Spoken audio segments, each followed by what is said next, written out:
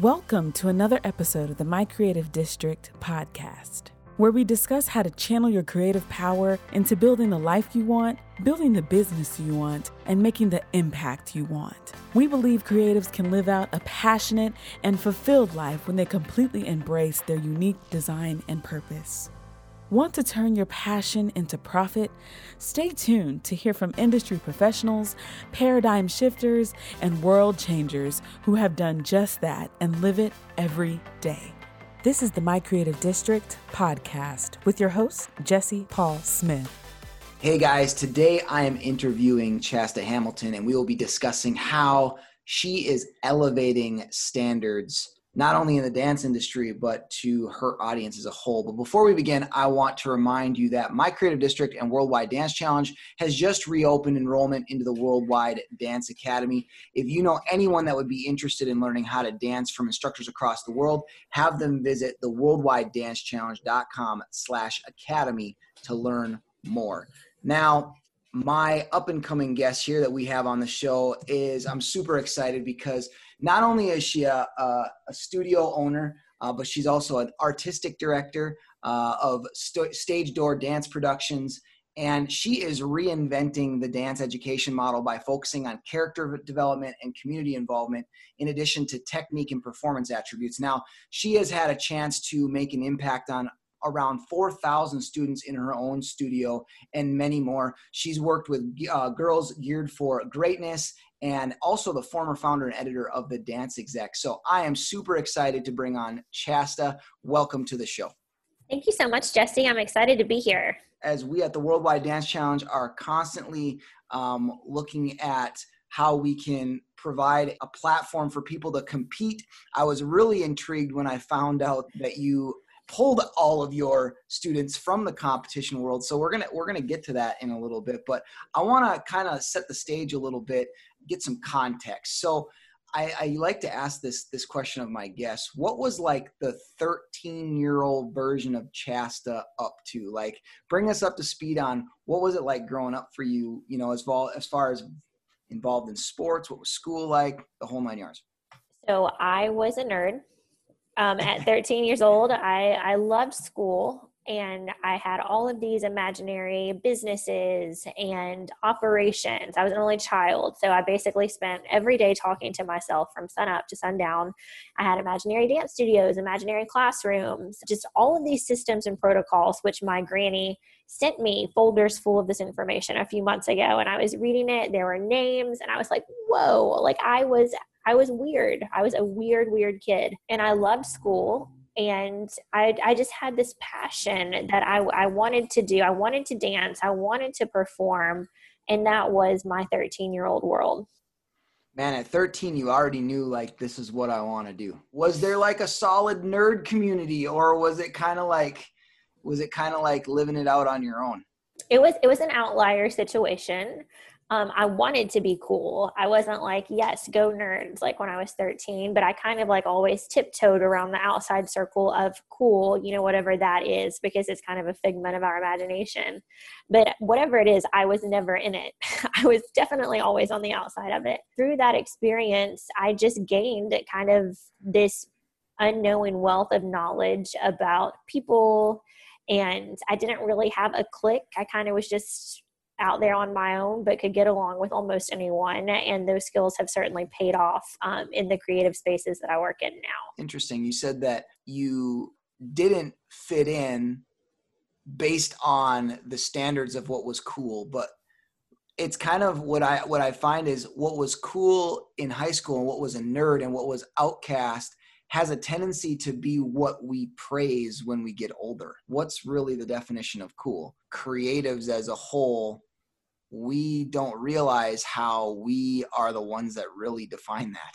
What would you say was the defining moment for you that made you really realize that this is what I love doing and this is what I want to do? Well, it took years.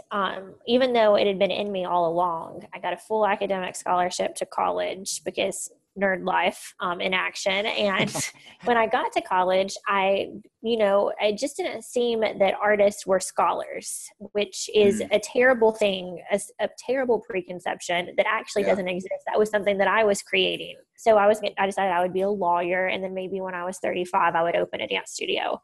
But then I did an internship with the Attorney General and I hated it. And that was the moment of like, I cannot sit at a desk from 9 to 5. That doesn't fuel my passion and my fire. So that was the moment that I was like, no, I'm going to own the creative space and kind of stick with that lane. This path required of a lot of investment on your part to get to this part with the Attorney General, right? So by this time, you've invested a lot of time, you've invested a lot of money, you've invested a lot of, emotional expenditure to get here. How was that process for you to decide I'm walking away from this?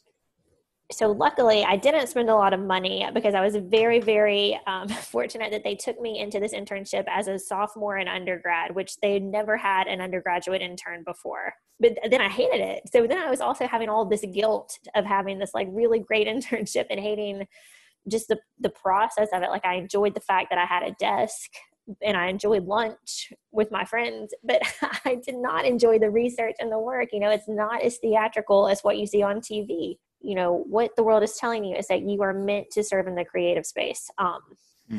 And when I walked away from it, I left the internship and I was like, I'll dabble and keep kind of going this path for another year. But then, I was standing in a class and it just felt so right. When you're doing a combo and you're just like, this is who I am, and it's mind and it's body and it's energy.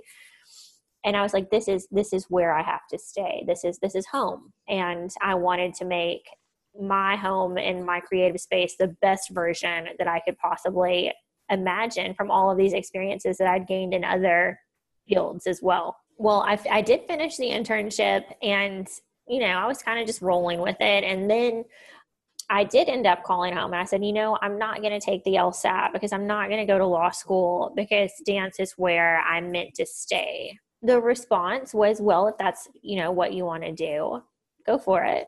I do luckily come from a very supportive family because I know that that's not the experience that everyone has. I just went for it. I'm sure did you get any kind of negative response from saying, yeah, this wasn't really all that I thought it was going to be? Did anybody give you a hard time about kind of wanting to probably the position that so many people are dying to get, and you're like, it's not all that. And by the way, I really think I want to do something else. What was that kind of response like? I don't think I was as vocal about this wasn't working for me at the time. I think I kind of waited till I was a little more removed. But now, when I go back and I speak to kids in this program, and by kids, college students, I always tell them, take an internship. If you have something that you want to do, you need to get out there and you need to try it before you commit to a life in a field. Because learning that I didn't like it was one of the best lessons I could have ever received. What do you feel like going through that time also equipped you to better serve you in what you really wanted to do? Yeah, I think that's a really important question because I also think sometimes we work so linear that we're so entrenched in what we know that we don't look beyond what we know. And there's so much that we can learn from beyond what we know to bring back to what we know that elevates us to this level of excellence. And by watching, listening, experiencing, we gain power and wisdom and knowledge that we may not have otherwise. So now you come to this conclusion that, all right, I finished my internship, but I really love this dance thing. So now what? Yeah. So now what? So I was in college, finishing up.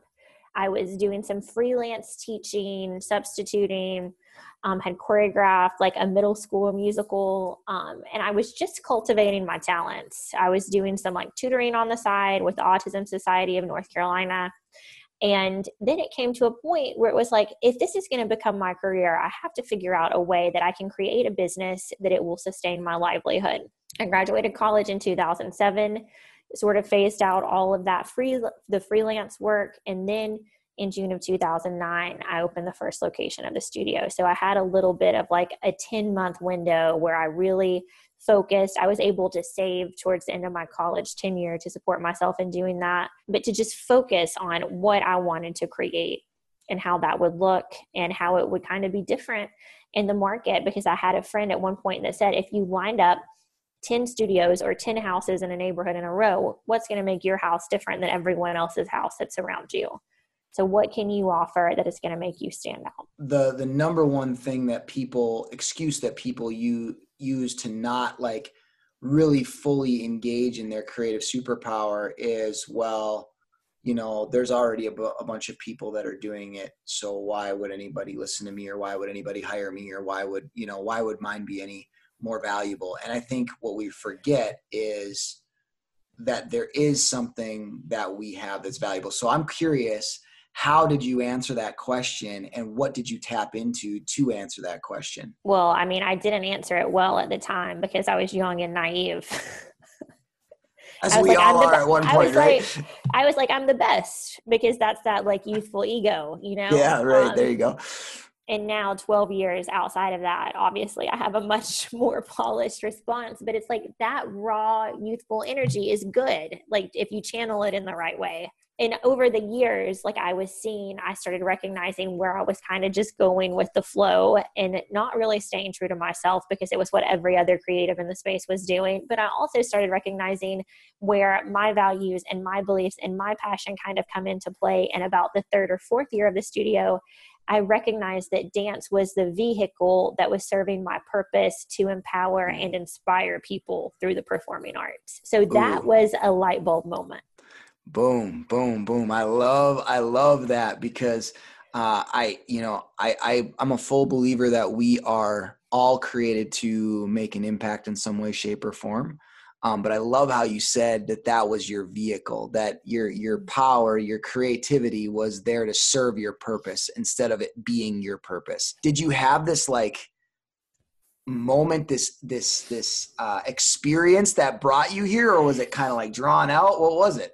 Well, it was definitely drawn out, but there was an experience, and I have a friend, and his name is Mike Cedar, and he does this, he's all about like intention and experience. And ironically, we met through dance competitions, which is a really funny way that, and Michael Roderick, the same way that I met you.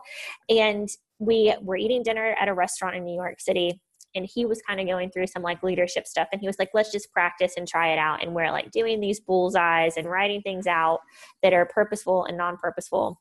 And I kept that little piece of paper. And it took about 3 or 4 years before I actually cleaned up everything to actually fit kind of what the pieces of paper were telling me. Because how often do you do things because, oh, well, this is going to give me glory or notoriety, or it's the right thing to do, or it's what everyone else is doing. And we even tend to, we tell kids not to do that, but we also continue to do it as adults. So I had some bad habits and negative, just subtleties that needed to be corrected. So you said you had something that you wrote down 3 or 4 years prior that all of a sudden you get back to it and now it starts to make sense. Yeah, I would just carry it in my purse so I could look at it and like remember that I either I was on the right path, or I was going off the path. And I just, I'm a visual person. So I do like written things, whether it's affirmations or a checklist or goals. The more frequently we revisit those, the more we know if we're like staying true to our course or if we're kind of getting off track. Where did the tables start to turn from that being your focus to being something different? Well, so youthful Shasta was like, be the best, get the trophies, prove to all these people that you're in your young 20s and you deserve this place. But then, we were getting to this point where it was like, what do these trophies mean? And like, what are they cultivating? Like, what is it that we're trying to do? And the answer was that winning dance competitions was not it, that there was a bigger purpose and meaning. So I spent 2 years kind of in this correctional period of observing, watching, monitoring, figuring out how we could rebrand and pivot and re-strategize to set ourselves apart in the market. And that is really, change is hard. Like those years in the change were very muddy, but kind of coming out of that change is where I feel like we have gained our momentum. As a creative, the work never stops. what was it, first of all, you said, what do these trophies mean? What was it that you were wrestling with that question was coming around? Yeah. So what I was wrestling with was, as an artist, how do we create value? And as I was, holding that knowledge about empowering and inspiring others, using kind of trophies, we had a competition team that was called the Elite. It was this very divisive and, was becoming kind of an internal toxic environment that wasn't true to empowering and inspiring individuals. In fact, I was seeing it do quite the opposite. I didn't want to have a bias. And I said, I need to watch this for 2 years to make sure that I'm not just being like overly emotional or reactive. So I watched the industry, I watched the impact it was having, and I said, how could we take the positive of those experiences and create it into something different so that students can have elevated training, but they're also walking away with like a deeper meaning, a stronger return on investment. And if they never dance again for another day in their life, how are they going to walk out of here being an amazing human that can contribute to society? And it was that kind of figuring that all out that was the muddy phase, and just people saying, we want the trophies and staying with the trophy path. That went for students, staff, clients, and then also figuring out how to kind of get our tribe to gel, to say like, yes, we believe in what you're doing and we want to be a part of that. You're not against competition in the sense where there's a winner and there's a loser. So what was it that you were seeing that you felt was very toxic?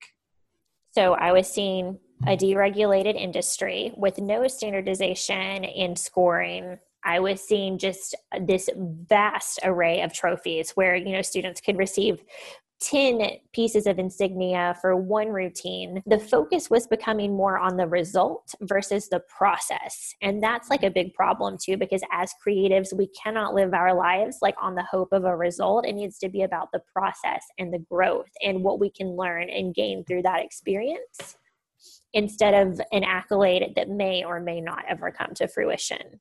And so those were kind of just the catalyst of what I was seeing happening, within my buildings. What was that turning people into? What was it causing?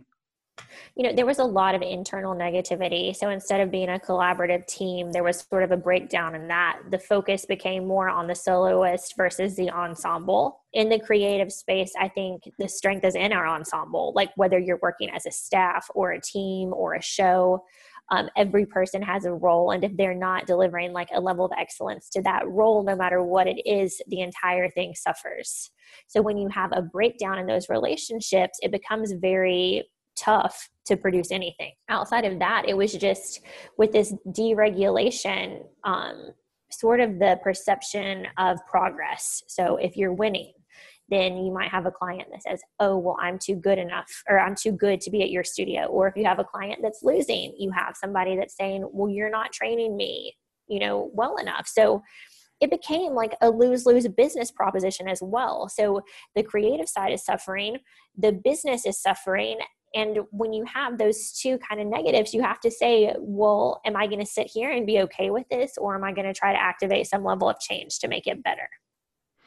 Yeah. And I think what you also run into, or, what you were seeing too is a generation that hasn't learned how to own up to their own result, right? They want to blame everybody else, or they want to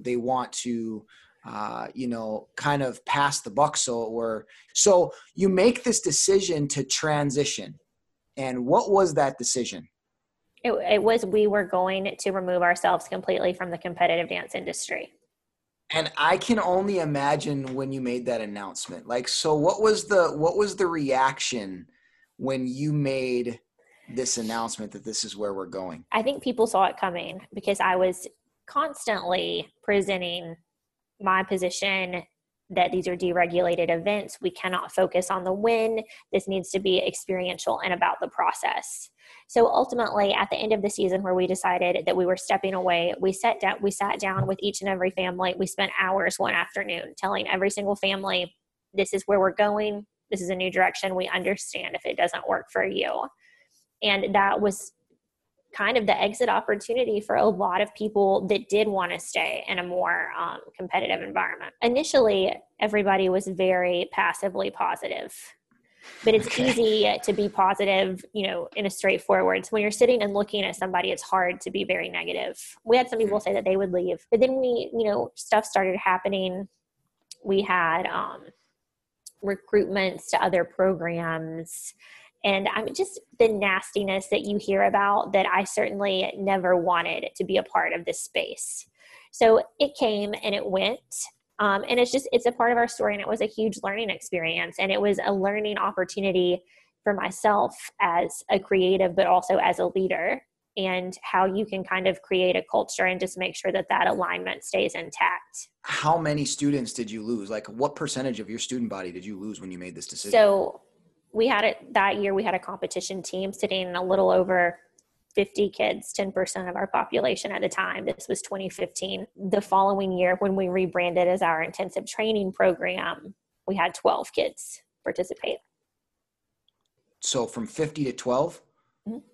Wow. Building up to making this change, there would be mornings I would get in the shower and I would just cry, or I would sit in the car and dread walking into the studio. So it was at a point where change had to be made in order for me to stay in this career path. And they say a lot of times that to make radical change, the suffering has to be so extreme that the pain of change is less than the pain of suffering. And that was the point that I experienced. But I wish that nobody would ever have to get to like a level of suffering that they would be confident to make that change a little bit sooner. But I made the change, and that's the most important thing. But that after, it's kind of like a storm, right? It's very calm. It's kind of eerie. You don't really know what's happening, but you're like, okay, I did it, and now I'm committed to it. And when you kind of hit a baseline, the only place to go is up. So it's like, how can we take this new foundation that we have and take it to a level of excellence? How did you stay true to that decision? Well, I gave myself that 2-year waiting period, which I think is important, because sometimes when we make these big decisions, we do them so quickly that we aren't prepared for the consequences. And so I was prepared for these consequences, and I was prepared to ride them out. There's still push, like clients would be like, well, why can't we do this? Or why can't we do that? And it's just being able to confidently say, this is who we are, this is what we stand for, and this is why this doesn't fit into that model. And those 4 characteristics that you talked about, the technique, performance, community, character, everything we do needs to somehow tie into those 4 things. So that's a really good metric to sit down and explain to a client how something does or does not fit kind of that mission of the entire operation. And they appreciate that. And that was a lot of the problems that we were seeing with competitions, is that there was no great way to explain the process. Obviously, you knew those pillars prior to making this decision, or were those pillars created after that decision? We knew them going into the decision. Do you feel like because you had those already mapped out, you were much more confident in your decision because you could see how they fit? Yes. We had the whole new rebrand was mapped out before we even started telling clients that the exit was happening. Do you feel like that also helped the clients understand your decision more too? I do. And even people that chose to leave because the new culture wasn't necessarily what they were looking for, still have a great, if I see them out and about, we'll still speak. It was really an opportunity to say, this is who we are and what we're standing for. And if that doesn't fit what you're looking for, we get it. So it kind of enabled a peaceful transition. How many of those people that have left actually came back? About 5. Your studio has grown as a result of it, right? Mm-hmm. Yeah, we were operating with a little over 700 active students last season. So at first, you want everybody to be like, yes, you rock, you're a game changer, right? But they are not doing that, at the beginning at all. They're like, I don't know what she's doing over there. She's doing her own thing, midlife crisis, whatever they want to call it. But right when change happens, people are not coming to you and being like, yeah, you're on to something. But as the years passed, our clients really started showing appreciation because they were seeing kind of how we differentiated ourselves in the market. And then with that, I've had other educators from different states, different countries even reach out and say, hey, I really respect and appreciate how you're doing this, whatever that is, whether that's maybe the community component or the girls empowerment component. And we talk, and a lot of them have implemented those things in their programs. And that has been really rewarding and was kind of the motivating factor behind writing the book, because I was like, this not so positive, but also a kind of inspiring piece of my story could help other people that maybe are on a threshold of elevating their creative space. I also want to get back into, you are building a tribe in your studio, right? And so many times, whether we're building a business, we're building an audience, whatever, we can get caught up in building the audience, the numbers, instead of making the impact, which builds the audience. What did you notice changed in your students when it stopped being the number of students you had in your program and it started to be about the mission of your program? So I noticed students cheering each other on, saying, hey, what are you auditioning for? Giving each other like good luck letters or opening night letters. We had students start having this like elevated level of success in regional tours, Broadway shows, being able to participate in all of these additional extracurricular activities that were giving them well-rounded resumes to get full scholarships to like Duke University. We were just seeing this like success of like the well-rounded participant in whatever path they wanted to take. They were using dance to help them gain this level of excellence. And that has been the hands down most rewarding piece of making this change, is that it has built a community that supports and fosters all of these unique paths, much like my very unique path that I've taken. And it's really incredible to see that, because kids are smart and they follow the culture. So as creative leaders, we have a responsibility to be mindful of those cultures that we are creating in our spaces. What has been the number one takeaway that you have taken from this idea of trash the trophies, like you're talking about in your book, that every creative right now you feel needs to understand in order to create a solid foundation for their business? I think the most important thing is that complacency is not progress. So if you're complacent, you're standing still. And we as creatives need to constantly be evolving and changing and saying, how do we rise? How do we take this to the next level? Even when that's not easy, that's what's going to keep everything moving forward. And that's when new and exciting things are going to be produced. What are the things that you're hearing that this message is doing in the minds and the hearts of the dance industry?